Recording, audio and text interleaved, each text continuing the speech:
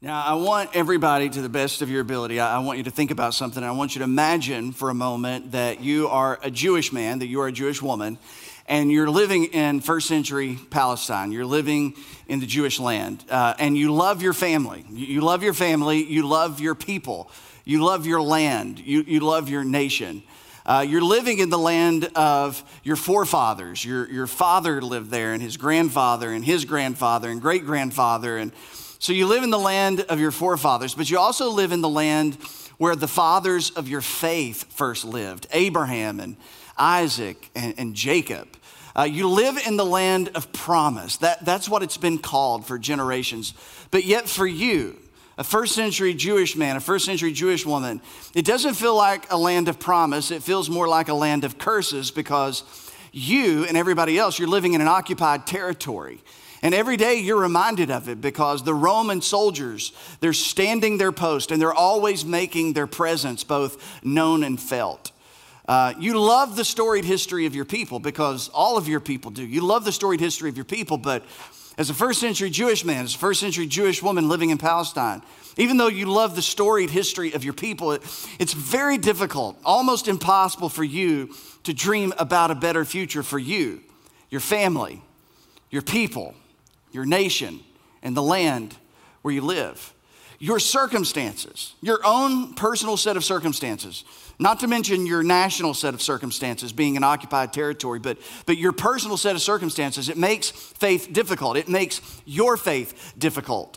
The difficulties of your life and the pain of your life has brought you to the point where you have started questioning the goodness of God. And not only the goodness of God, but you have even gone so far on occasion to question the very existence of God because life is hard.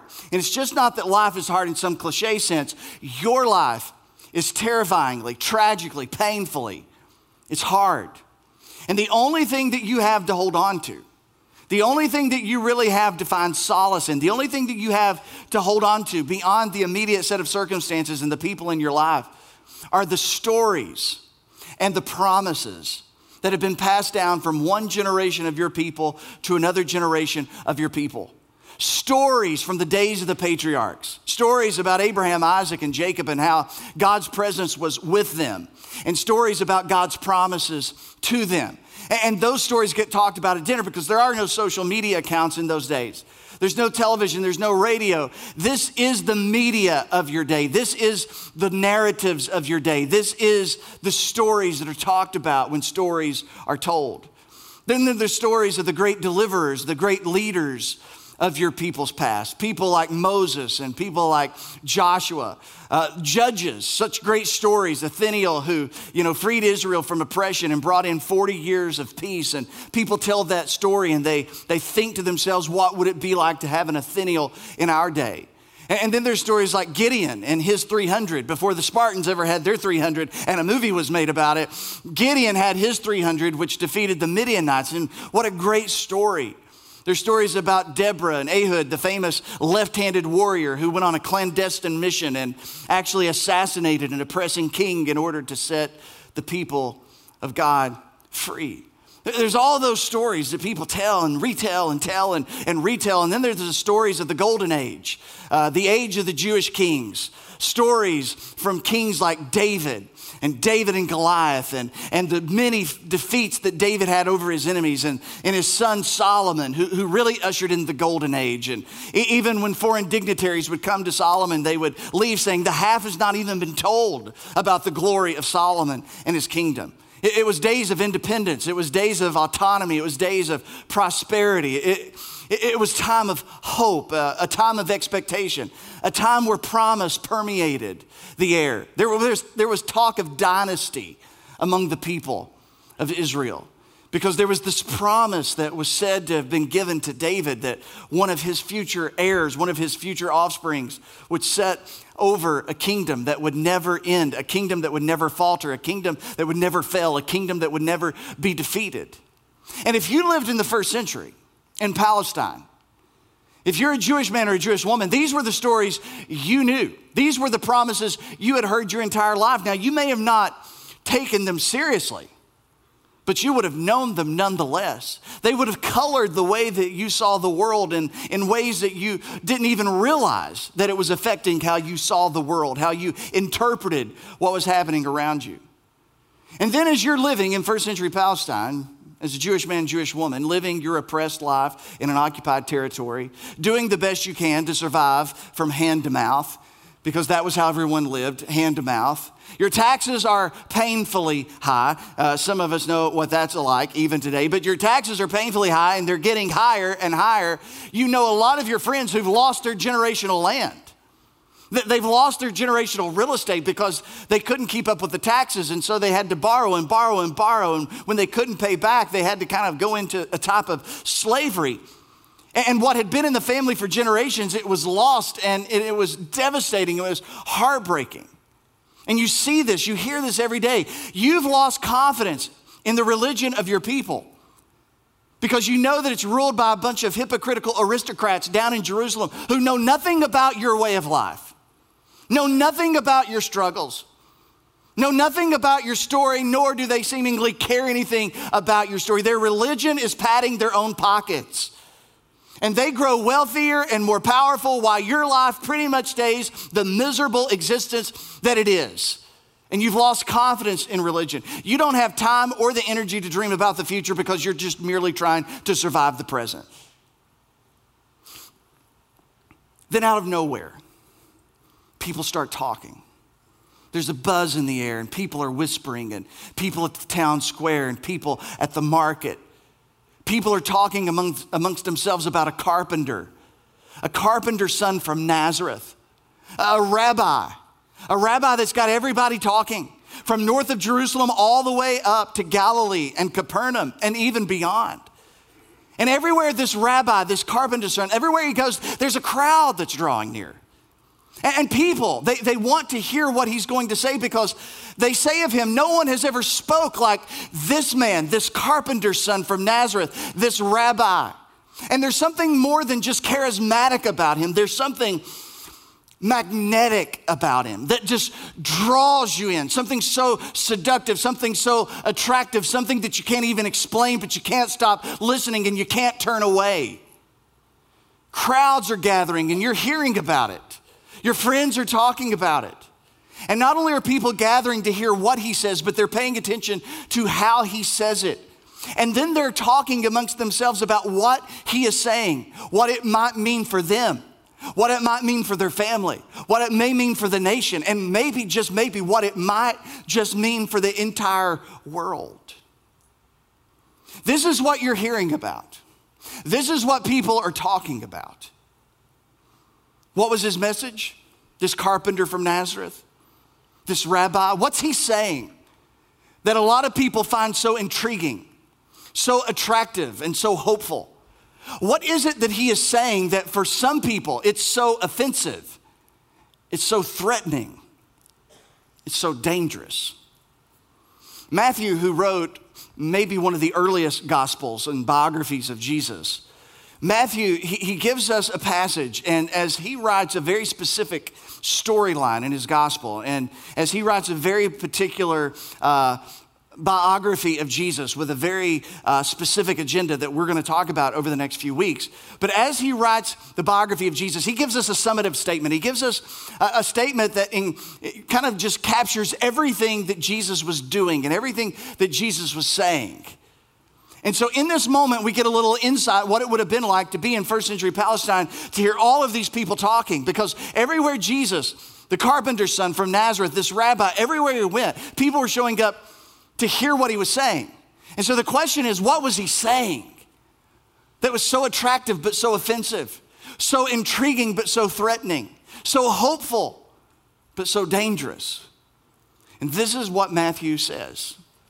He says, leaving Nazareth, Jesus, he went and lived at Capernaum, which was by the lake in the area of Zebulun and Naphtali.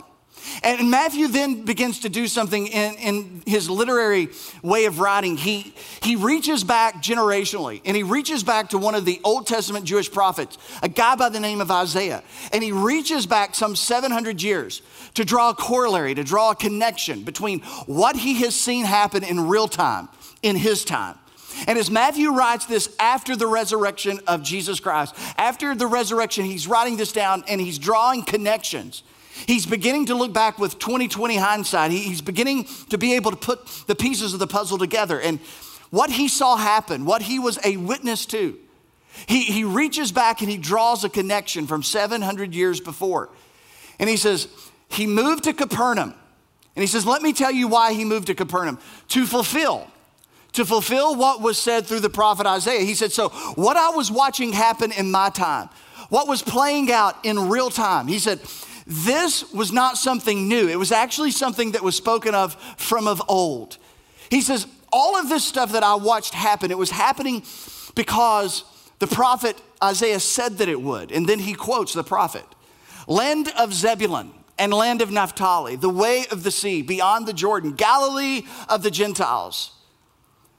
The people, the men and women in first century Palestine, the people living in darkness, they have seen a great light.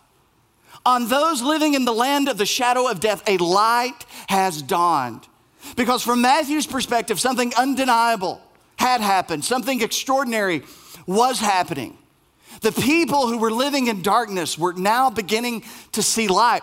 Darkness had fallen upon the land and the people had gotten used to the darkness. They had been living in the darkness, but all of a sudden Matthew, he quotes Isaiah and says, a light is now shining to the people who were living in darkness. Those who were living in the darkness of confusion are gaining clarity. Those who are living in the darkness of lies are now gaining the light of truth because something had changed. Something was changing. Reality was shifting. Reality was different. Reality itself was changing. A brand new day was dawning. The people living in the shadow of death. A brand new sun is shining upon them because something new was happening. A new era had begun. God was doing something new during this time. God was doing something new, but yet it was promised from of old. We'll talk about that more in just a minute. But listen to what Matthew says next. Listen to how he just takes everything that Jesus consistently talked about. Because Jesus, just like every other speaker, just like every other preacher, you listen to them long enough and you hear the reoccurring themes. And those are not bad things. We live in a world where we think everything should be new and everything should be fresh and there always should be a new slant or a new angle. But Jesus was very repetitive, and Jesus constantly drilled home the same ideas and the same theme over and over and over again. And so Matthew, it was very easy for him to say, let me tell you what this guy talked about all the time. I listened to every sermon he had, and I'm telling you, he really only had one. He really only had one, and this is what he says. He says, from that time on, from this time on, Jesus began to preach. Now, we know that. But what did Jesus preach? Does anybody know? I'm asking. Anybody remember? Repent, right? We remember that part. Repent. You probably knew it, but you're just afraid to talk out loud in church. Listen, you're at the creek. It's okay. All right?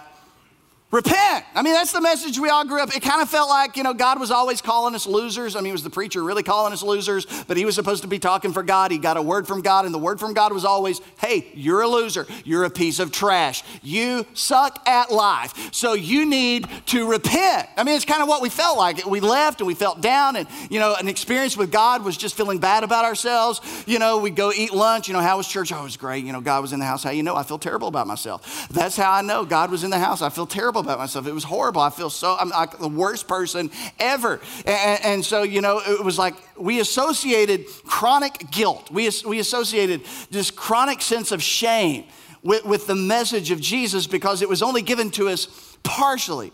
From that time on, Jesus began to preach, repent. But that was not it. It just wasn't how we think of repent, turn or burn, become a crispy critter. All of that stuff that maybe you grew up with, or maybe it's kind of not what the preacher was saying, but it kind of felt like that's what the preacher was saying. But this is how Matthew says it. From that time on, Jesus began to preach, repent. Why? For the kingdom of heaven. For the kingdom of heaven has come near. Now, don't miss this because this is really important. Words matter. Words matter, especially when you read the scripture. Words matter. From that time on, indicating a way of life, indicating a reoccurring theme, indicating like, hey, if you show up on any day to hear what Jesus is talking about, this is pretty much the message. This is the one-liner. Repent, for the kingdom of heaven is at hand. That's what he was talking about. That's what people were talking about that he was talking about. Repent, stop. Just stop. Stop what you're doing. Take a time out. Something has happened. This was his message. Something has happened. Something is happening. And it's going to force you. It is forcing you to revisit everything you think you know about everything. Something has happened. Something is happening. It's going to force you to rethink everything you thought you knew. And it's going to force you to make a decision. It's going to force you to make a choice. It's going to force you to choose sides. Something's happened. And what's happened is so significant, you're going to have to revisit everything.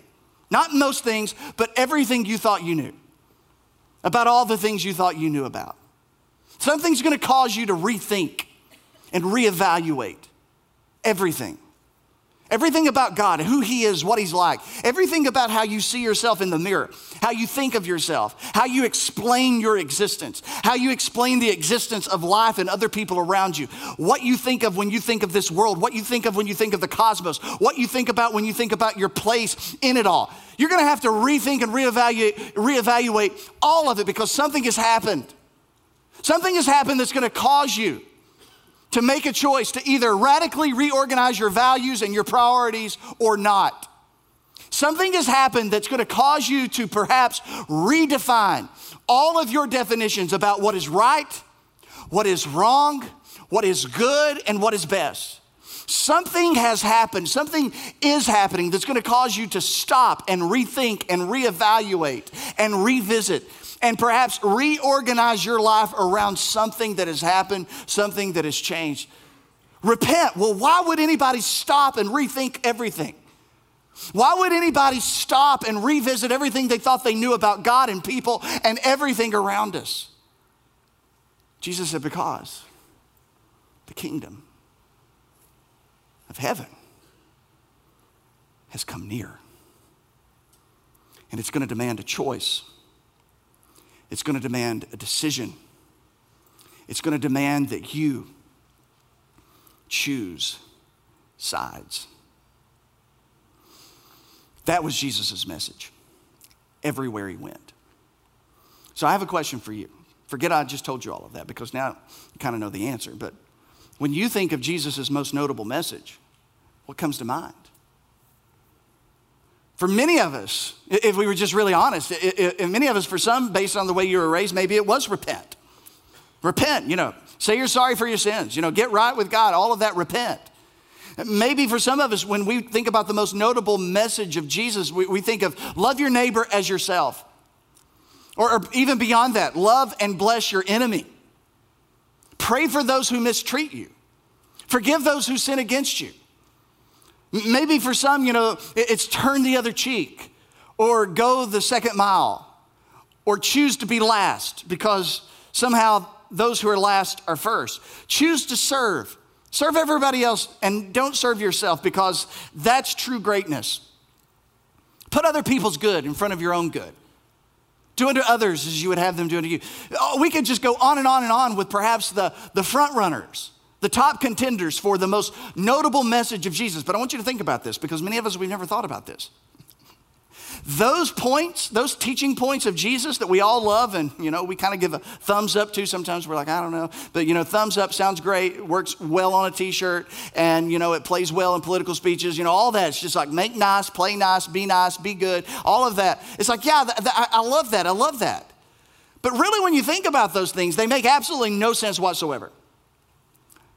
Alone, if you just take them out, extrapolate them, bring them out, put them, hang them on a door all by themselves. They don't make sense by themselves. Matter of fact, you pull them out and you put them alone and they sound a bit ridiculous. And they could possibly just be described as fairly bad advice if some other things are not also true. If some things are not also true, love and bless your enemies may not be the best advice if some other things are not also true, if some more important things are not also true, if some things are not true that really makes the definitions of right and wrong clear and good and best clear, if some things that make that good and best for you and right for you, if those things aren't true, these other things that Jesus said, they just don't make any sense whatsoever. And according to Jesus,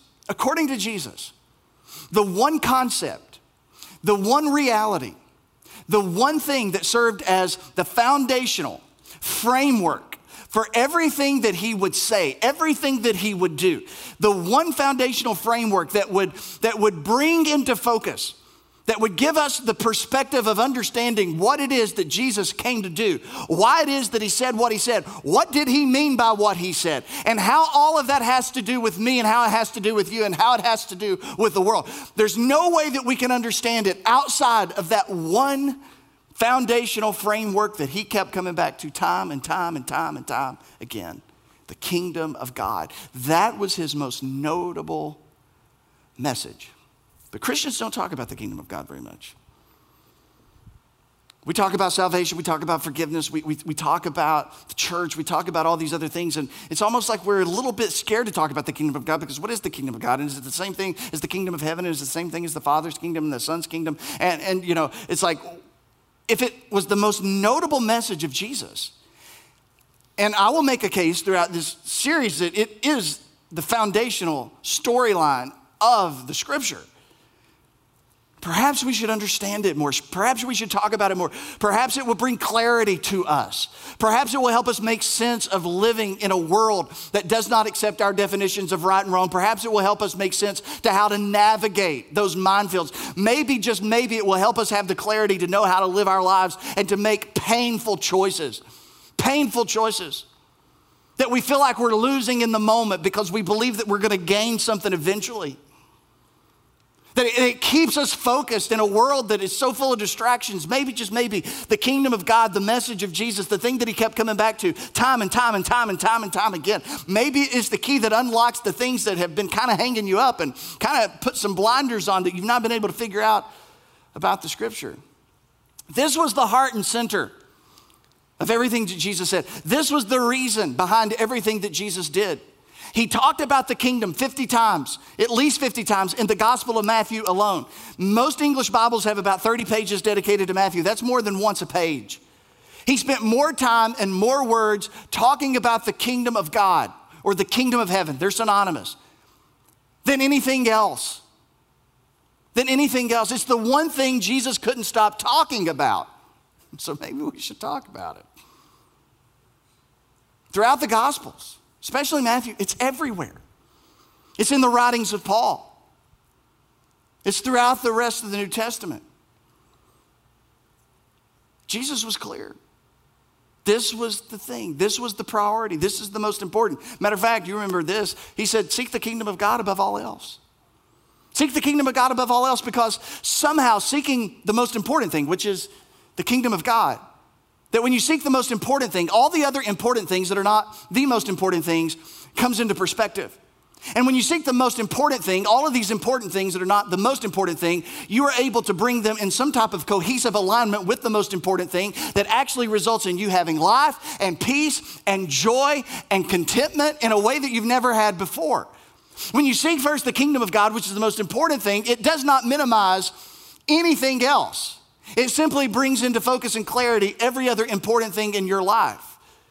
And it allows you to create a framework to organize your life around what Jesus meant when he said the kingdom of God has come near. To be able to establish what your values are, what your ethics should be, your own personal definitions of what right and wrong is. To understand the past, to understand your present, and to be able to make some sense of where the future is going. All of that tied up into the kingdom of God. I love this quote that I came across. Jeremy Treat said, the kingdom is not another thing on a long list of priorities. It is the framework determining the priorities. The kingdom of God, if you are willing to understand and embrace it, has the power to reorder your life with coherence and purpose. Nicholas Perrin, in his book on the kingdom of God, he said, when Jesus announces the kingdom of God, he is introducing a reality that was meant to serve as a trustworthy compass for all that we do in life.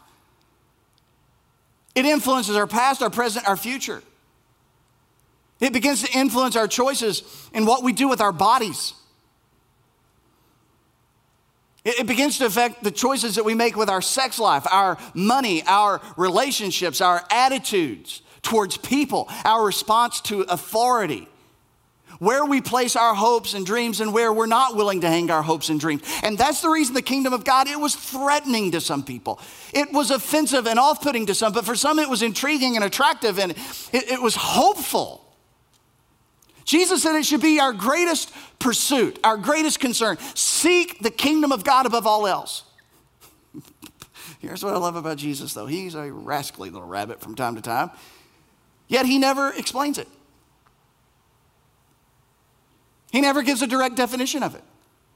There's no record in the Gospels of anybody saying, hey, I have a question. Yes, you down there on the third row. You're talking about the kingdom of God. I've been to Capernaum, I've been to Nazareth, I've been down to the Jordan River Basin. It's kind of a thing. What is it? No record of anybody asking about it. But yet there seems to be this implicit assumption that everybody in the audience knew what he was talking about. So, you're a first century person living in Palestine. When Jesus said, repent, for the kingdom of heaven has come near, the kingdom of God has come near, what is it that you heard? What is it that you understood? What is it that they knew that we don't? What is it that was clearer to them than it is to us? And it's all connected to something that linguistic specialists call cultural scripts. Whenever we experience language, there are things that happen in our brains that trigger association, word association, sometimes emotional associations, sometimes memory associations with particular words. Now, this doesn't happen a lot when it comes to, everybody remembers nouns and verbs, and I promise this is not going to be a class, but nouns, there's such a thing as concrete nouns and abstract nouns. A bottle of ketchup, that's a concrete noun, and whenever somebody says a bottle of ketchup, there's automatically some things triggered. I mean, you can see it. You can see it. You've got a frame of reference. You've got a script that begins to roll. And so you can begin to picture and understand what I'm talking about when I'm talking about a bottle of ketchup. Sometimes other things are connected to it. Some of you already moved on to French fries. I mean, you're thinking, God, to be the glory. Yes, that sounds great. I didn't know I wanted French fries until you just said that. And, or a jar of pickles. It's like, you got an image and then you know what that is. You know what that looks like. You know what it smells like. But then you've got all these other things that begin to script and get connected to it. Now, that's easy when it comes to concrete nouns, but when it comes to abstract nouns like love, it's a thing, it's real, but our brains don't quite doesn't know what to do with the abstraction. And so we try to, all of these different things, there's a much broader scope to how we would wrap our minds around, okay, well, what is love? And all of the different things that run the scripts, or justice, like what is justice, and it means different things to different people. Or economics, it's a thing, but what comes to mind, it's based on cultural scripts. So this is important because these cultural scripts are almost culturally informed. For example, if I said the word house to you, we would all kind of have a similar idea. But if we went to different parts of the world, and maybe we went to sub-Saharan Africa, or we went to, parts of the extreme north or south, and we said house or home, there would be a whole other set of images that would come because there's a cultural embeddedness that drives our scripts. So when Jesus talked about the kingdom of God is coming near, when Jesus talked about repent, the kingdom of heaven is coming near, the people in the audience, they had a cultural script. There were some things, there were ideas, and there were images and emotions and a whole host of things that networked together that they begin to understand, this is what this guy is saying. Jesus was not crucified because he said, love your neighbor as yourself. Jesus wasn't killed by the Romans and by the Jewish authorities because he said, do unto others the way that you would have them do unto you. Jesus was executed publicly. It was a train wreck. It was a grave act of injustice. And it was connected to this messaging, to the kingdom of God, which was political, it was economic, it was relational, it was all the things that brought electricity to what he was saying, energy to what people heard. So what we hear when we hear the kingdom of God is most likely different from theirs. When you think of kingdom and royalty, you may think of Elizabeth. God Save the Queen, right? Or Game of Thrones. Something comes to mind, but it's most likely not what the first century Jewish people thought. They had a whole range of ideas and images that came to mind. And so let me give you a working definition, because today's kind of an introduction to this, and I know, I'm telling you, I don't know, I'm pumped about it. I don't know about you, you don't have to be, just fake it, that helps me. And so here's a working definition for the kingdom of God. The kingdom of God is the king's reign over and through the king's people in the king's place. And this is not my definition, I borrowed it from Jeremy Tree, but it was the best one I could find, and I couldn't improve upon it. But the kingdom of God is the king's reign over and through the king's people in the king's place. And we'll kind of unpack that over the next few weeks. But when Jesus' audience heard the kingdom of God had come near, there were some things that began to come up. There were some scenes and pictures. And the first thing I think, and I'm going to give these to you quick, and then we're moving on. The first thing that probably came to their mind was creation. Because most of us have never been introduced to the royalty of the creation story or the kingdom language of the creation story. Most of us from Sunday school on, it's been in the beginning. But I want you to put on a brand new set of eyes and a brand new set of ears, because it is the language of Genesis 1. And it does set the tone and the tenor for the rest of the literary expression of the scriptures for the next 65 books. Listen to what the writer in Genesis said. In the beginning, God created the heavens and the earth. And it's all of a sudden, people in the first century and people in ancient languages would have recognized this as kingdom language. A king. What do kings do? They capture realms. What do kings do? They take territory. That's what they do. So God created heavens and the earth. He created a realm. And the earth was formless and empty. It was chaotic and it was dark, and it covered the deep waters, and the Spirit of God hovering over the surface of the waters. And then God said, let there be light. And guess what? There was light, because that's what happens when kings speak. When kings make declarations, when they make proclamations, what they say is to be done, it gets done, because that's the idea behind what Moses is writing. When kings say it, it gets done. Kings in the ancient world, kings as understood in those days, kings were always people who rescued people from chaos and brought order and protection to them. So we're introduced to the king of the cosmos, God, king, who wades into the chaos and the disorder of a non-created reality. And then he steps in and he brings order to the chaos. He's bringing beauty to what is void and empty. And so then he creates, the birds and the fish and the land and all of that. And then he gets down to humanity. And this is what the writer says. Then God said, let us make human beings in our own image. So God stamps himself into his created beings, human beings, men and women. He breathes himself in. What is true of God. Now listen to this. This is big, because this is a big deal about self-esteem. This is a big deal about how you see people and talk about people. And this is from the very beginning. What is true of God is placed upon you. What is true of God is placed within you. The image of God that you bear, the image of God that I bear, we're all image bearers. They will be like us. They will reign. They will reign. This is kingdom language. This is language of what royals do. They will reign over the fish in the sea, the birds in the sky, the livestock, and all the wild animals in the earth, and the small animals that scurry along the ground. So God places his image on them as the king. And God puts humanity, he puts Adam, he puts Eve, as the story is told, as rulers. The first person introduced in the Bible is Adam, and Adam is the first king. Adam is presented as this universal king that God the creator, God the king of the cosmos, has placed his image upon this man who is to rule over the created order. He goes on and he says again, so God created human beings in his own image. In the image of God, he created them, male and female. He created them. And then God blessed them, and God said, be fruitful and multiply, fill the earth and govern it. Govern it. That's what royals do. That's what kings do. Reign over the fish in the sea, the birds in the sky, and the animals that scurry along the ground.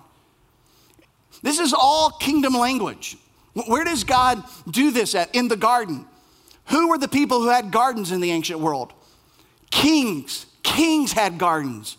And God created the Garden of Eden because that's what kings have. Kings have a garden. And in that garden, he placed a co-regent, a vice-regent. He placed a subordinate ruler by the name of Adam, who was to serve under God's kingship, but was to be a ruler in his own right, to govern over and rule, and was to take the order and the beauty of Eden and to push it to the extremes of this planet. What God had ordered and brought beauty to in the garden, man was called, humanity was called to take it as the vice regents, as the ruler, so to speak, and to take that beauty and order to the rest of the world. And to do this, humans were going to have to make an important decision. They were going to have to be able to make an important decision between what is right and what is wrong, and what is good and what is bad. And so the question, the narrative it builds, and so will humanity, will God's image bearers, will they allow God to be king? Will they allow God to define good and evil for them based on his wisdom and his unconditional love for them? Or will they want to define good and evil, right and wrong for themselves, even if it's at other people's expense? So what happens? Well, you know what happens. Adam and Eve rebel. They decide there's going to be a coup d'etat. They decide that they're going to start their own kingdom. And they start an alternative kingdom where, guess what? They get to sit as king and queen over their own life. And they get to make their own decisions. And they get to define what is right and what is wrong. And so that began to be the beginning of the age of the kingdoms of man. As man has decided we want our own kingdom, we don't want to serve under the kingship of God. We want our own kingdom. We want our own independence, our own autonomy. We want to define for ourselves what is right for me, what is good for me, what is best for me. And so the kingdoms of men are born. And thus everything that's wrong with the world, power and injustice and equality and violence and all of those things are the fruit of this hostile takeover, this rebellion against the king who is creator. And this is what they're thinking of, because this was the language the Jewish people understood. The second thing that they would have gone to was the promise, because from Genesis 3 to Genesis 11, it's just chaos. All hell breaks loose. But in Genesis 12, something happens that changes the storyline. God singles out a new man. God singles out a new man who he will pull aside almost to recreate a people who will live out our original calling, to serve under the kingship of God so that God can rule in us and through us, to reassert his rule here upon the earth. So he singles out Abraham and says, Abraham, you're going to become an alternate family, an alternate nation, and you're going to found an alternative kingdom that's going to show the rest of the world and all the people around you what it's like when God rules and reigns over his people and his creation. And here's what he said to Abraham. I'm going to give it to you quick so you can pick it up later. He said, but I'm going to make you a great nation. And that's what every king wants. This is still kingdom language. I will bless you and make you famous, and you will be a blessing to others. And that's what kings were expected to do, to be a blessing to their people. He says, I will bless you. I will bless those who bless you, curse those who treat you with contempt. All the families on the earth will be blessed through you. And it was a promise that had kingdom implications. And Abraham passed it on to Isaac, and Isaac passed it on to Jacob. And Jacob was eventually renamed Israel, and his 12 sons became the 12 tribes of Israel. And it's a great story, but they end up in Egypt. But one of Jacob's sons, Joseph, he goes in as a prisoner. But then through an incredible turn of events, he ends up as the vice regent. He ends up as the co-regent. He is ruling and reigning in Egypt under Pharaoh. And it is a mirrored story of Genesis 1, 2. It's a story that is going to be told multiple times throughout the Old Testament. That Joseph, he's the vice regent, he's ruling under Pharaoh. And so God's people, the descendants of Abraham, they are ruling and they are reigning in Egypt until the tide of public opinion changed. And there was a new Pharaoh that forgot Joseph, and then they became slaves. And then they decided, hey, maybe God does need to be our king. And so they cried out for freedom, and that brought them to the next thing that came to their mind when they heard Jesus say this, the Exodus. That God raised up Moses, who was the son of the king, who was also a type of co-regent or vice-regent, who was almost like a ruler, who was ruling and reigning as the son of Pharaoh in Pharaoh's court. And again, it's this theme that keeps on developing. He kills a man, flees to Midian. God shows up in a burning bush, says, Moses, I'm going to assert my leadership, my kingdom on this earth through you. And so what does Moses do? He goes down and God shows that he is king over creation. He's king over economies. He's king over politics. He's king over the kingdoms of this world. And Moses says, let the people of God go. And Pharaoh says, go. They get outside of Egypt. They sing a song. I will sing to the Lord, for he is highly exalted. Both horse and driver has hurled into the sea. I don't know what the melody was like, but the words are hard to sing. I can just imagine. The Lord is my strength, they sang, and my defense. He has become my salvation. He is my God, and I will praise him, my father's God, and I will exalt him. And here's the first specific reference in all of the Old Testament, the very first specific one. The Lord reigns, or as some say, the Yahweh is king forever. The Lord reigns forever and forever. And then what does God do? He takes them to Sinai, and he does what kings do. He gives them a law to live by. But what do? There are people who now owe their king allegiance because what did he do? He rescued them out of chaos and disorder. And now he's brought them into order, into something beautiful, freedom and liberty. So they owe him allegiance. And what do? When Moses goes up on the mountain, they get bored. And so what do? They made a golden calf. They wanted a king that allows them to define their own definitions to good and evil and right and wrong, to live as they want, because that's what we've wanted since the garden. And that brought these people listening to Jesus. They're thinking about the conquest of promise. And after 40 years of wilderness, and Joseph leads them in to the land of promise. And it's good for a while, but then Joseph dies, and there's a whole generation that rises up that doesn't know the Lord. It's 300 plus years known as the book of Judges. And it says in those days, every person did what was right in their own eyes because what? There was no king. And so now it's like everybody started thinking about, we need a king. And it brings them to the age of the kingdom. The people of God, they saw the Philistines and they said, hey, we need a kingdom like the people have a king. But God was supposed to be their king. But God was gracious, and God allowed them to have what they asked for. And he gave them Saul, tall, dark, and handsome. And after Saul, he was a train wreck, came David, a man after God's own heart who received a promise that I've told you about many times, but it's so key to understanding the scripture. God promised David, says, when your days are over and you rest with your ancestors, I will raise up your offspring to succeed you. Your own flesh and blood will establish his kingdom. There it is, kingdom language. He is the one who will build a house for my name and will establish the throne of his kingdom forever. Your house and your kingdom will endure forever. Your throne will be established forever.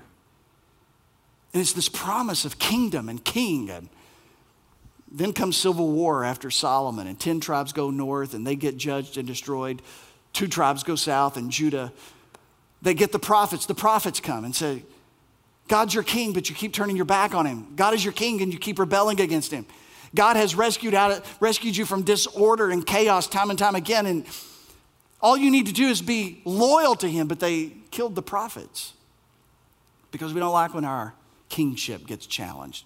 We don't like when somebody says we're not fit to sit on the throne of our own lives. So God allowed judgment to fall on the people of God, and that was the exile period. And they're all thinking this. Judgment comes through the Babylonians. People are taken captive. Jerusalem is destroyed. But all through that time, even though the people are removed and they're taken over to a foreign land, and this is where I end it, because this is so good, and I hope it's as good for you as it is, because this is so beautiful and this is so powerful. All through this time, the prophets continue to speak. And this is what they promise. And this is how they offer hope through some of the most tragically dark days in Israel's history. As the temple has been destroyed, the city is burnt to the ground, and thousands lay dead, and thousands more have been taken captive. People like Jeremiah say, the days are coming, declares the Lord, when I will raise up for David a righteous branch, a king, there it is, who will reign wisely and do what is just and do what is right in the land. In his days, the days of this king, Judah will be saved and Israel will live in safety. This is the name by which he will be called the Lord, our righteous Savior. Daniel, who was taken captive, and Daniel, here's one for you. Daniel mirrors the story of Joseph, because Daniel is taken to Babylon as a prisoner. Then in prisoner, there's dreams and there's interpretation of dreams. And eventually Daniel is promoted to a vice-regent, a co-regent. He's ruling in Babylon over Babylonians underneath Nebuchadnezzar and his successors. And then Daniel, this prophet, he speaks and he says, in my vision at night, I looked, And there before me was one like a son of man coming with the clouds of heaven. He approached the Ancient of Days, which is language of royalty, and he was led into his presence. He was given authority, glory, sovereign power. All nations, people of every language worshiped him. His dominion, kingdom language, is an everlasting dominion that will not pass away. And his kingdom is the one that will never be destroyed. He said it's like a rock that has been hewn down out of a mountain that keeps rolling up the kingdoms of this world.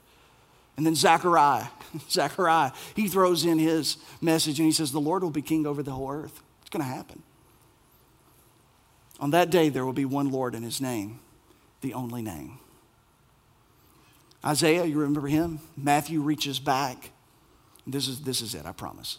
I've broken my promise 3 times now, but this is it.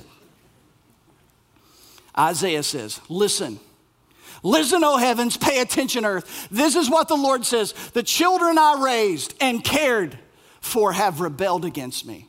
Even an ox knows his owner, and a donkey recognizes its master's care, but Israel doesn't know its master. My people doesn't recognize my care for them. Oh, what a sinful nation they are, loaded down with the burden of guilt.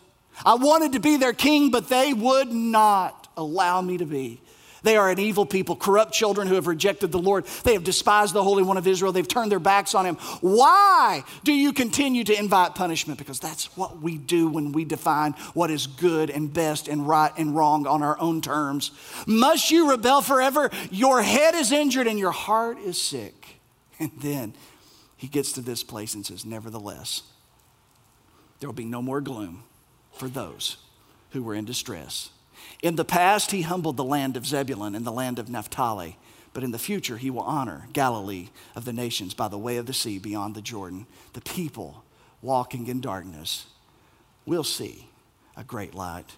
On those living in the land of deep darkness, a light will dawn. For to us a child is born, and to us a son is given, and the government, royalty, will rest upon his shoulders, and he will be called Wonderful Counselor, Mighty God, Everlasting Father, Prince of Peace. And the greatness of his government, kingdom language, and peace, there will be no end. He will reign, kingdom language, on David's throne and over his kingdom, establishing it, upholding it with justice and righteousness. From that time on and forevermore, the zeal of the Lord of hosts will accomplish this. And these were the cultural scripts that led to the advent of the King. When Jesus was born, his birth was announced as though it was the birth of a king. In his ministry, he spoke like a king, presenting values to the people of his kingdom, painting a picture of what the culture of that kingdom should look like. He spoke like a king when he said, a new commandment, a new law I give to you. He showed what God being king over creation looked like when he walked on water, and he stilled the wind and the waves at the command of his word. He healed disease and took authority over it. And he rode into Jerusalem on a donkey. And they cried, Hosanna, Hosanna. Blessed is the Son of David who comes in the name of the Lord. And it was like the arrival of a king. But things changed. And a week later, this king was crowned with thorns. And his throne was a cross. They took his lifeless body down, and 2 men, Joseph of Arimathea and Nicodemus, they gave him the burial fit for a king. 75 pounds of perfume, when normally people would get between 2 and 5 pounds. And then he arose, announcing the beginning of a brand new creation that one day would culminate with a new heavens and a new earth. And the good news of the kingdom is that you and I have been made children of the King, kings and priests unto God, queens and priests unto God. And that's what they began to hear. That's what was so attractive. That's what was so offensive. And that's what we're going to be talking about. The kingdom had come near because the king had come near. And there would be no neutral ground. Heavenly Father, I pray that you would open up our minds and hearts to the beauty and the magnitude and the weight of this message, this narrative. I pray, God, that you would help us to open up our hearts and ears for the next few weeks. And God, help us to learn and to realize why the news of the kingdom is good news for everyone. Help us to understand what it means to our past, our present, our future. Thank you that the King has come near, and the kingdom of God is near still. So, Father, in this moment, speak into our hearts what we need to hear. For those who need to trust Christ, follow him, I pray that they'll take a moment to do that just now. For those of us who need to declare our allegiance and our loyalty to you, I pray we would do so just now. There is no neutral ground, and we're going to discover that in the weeks to come. Speak to us, Holy Spirit. In Jesus' name, and everybody said,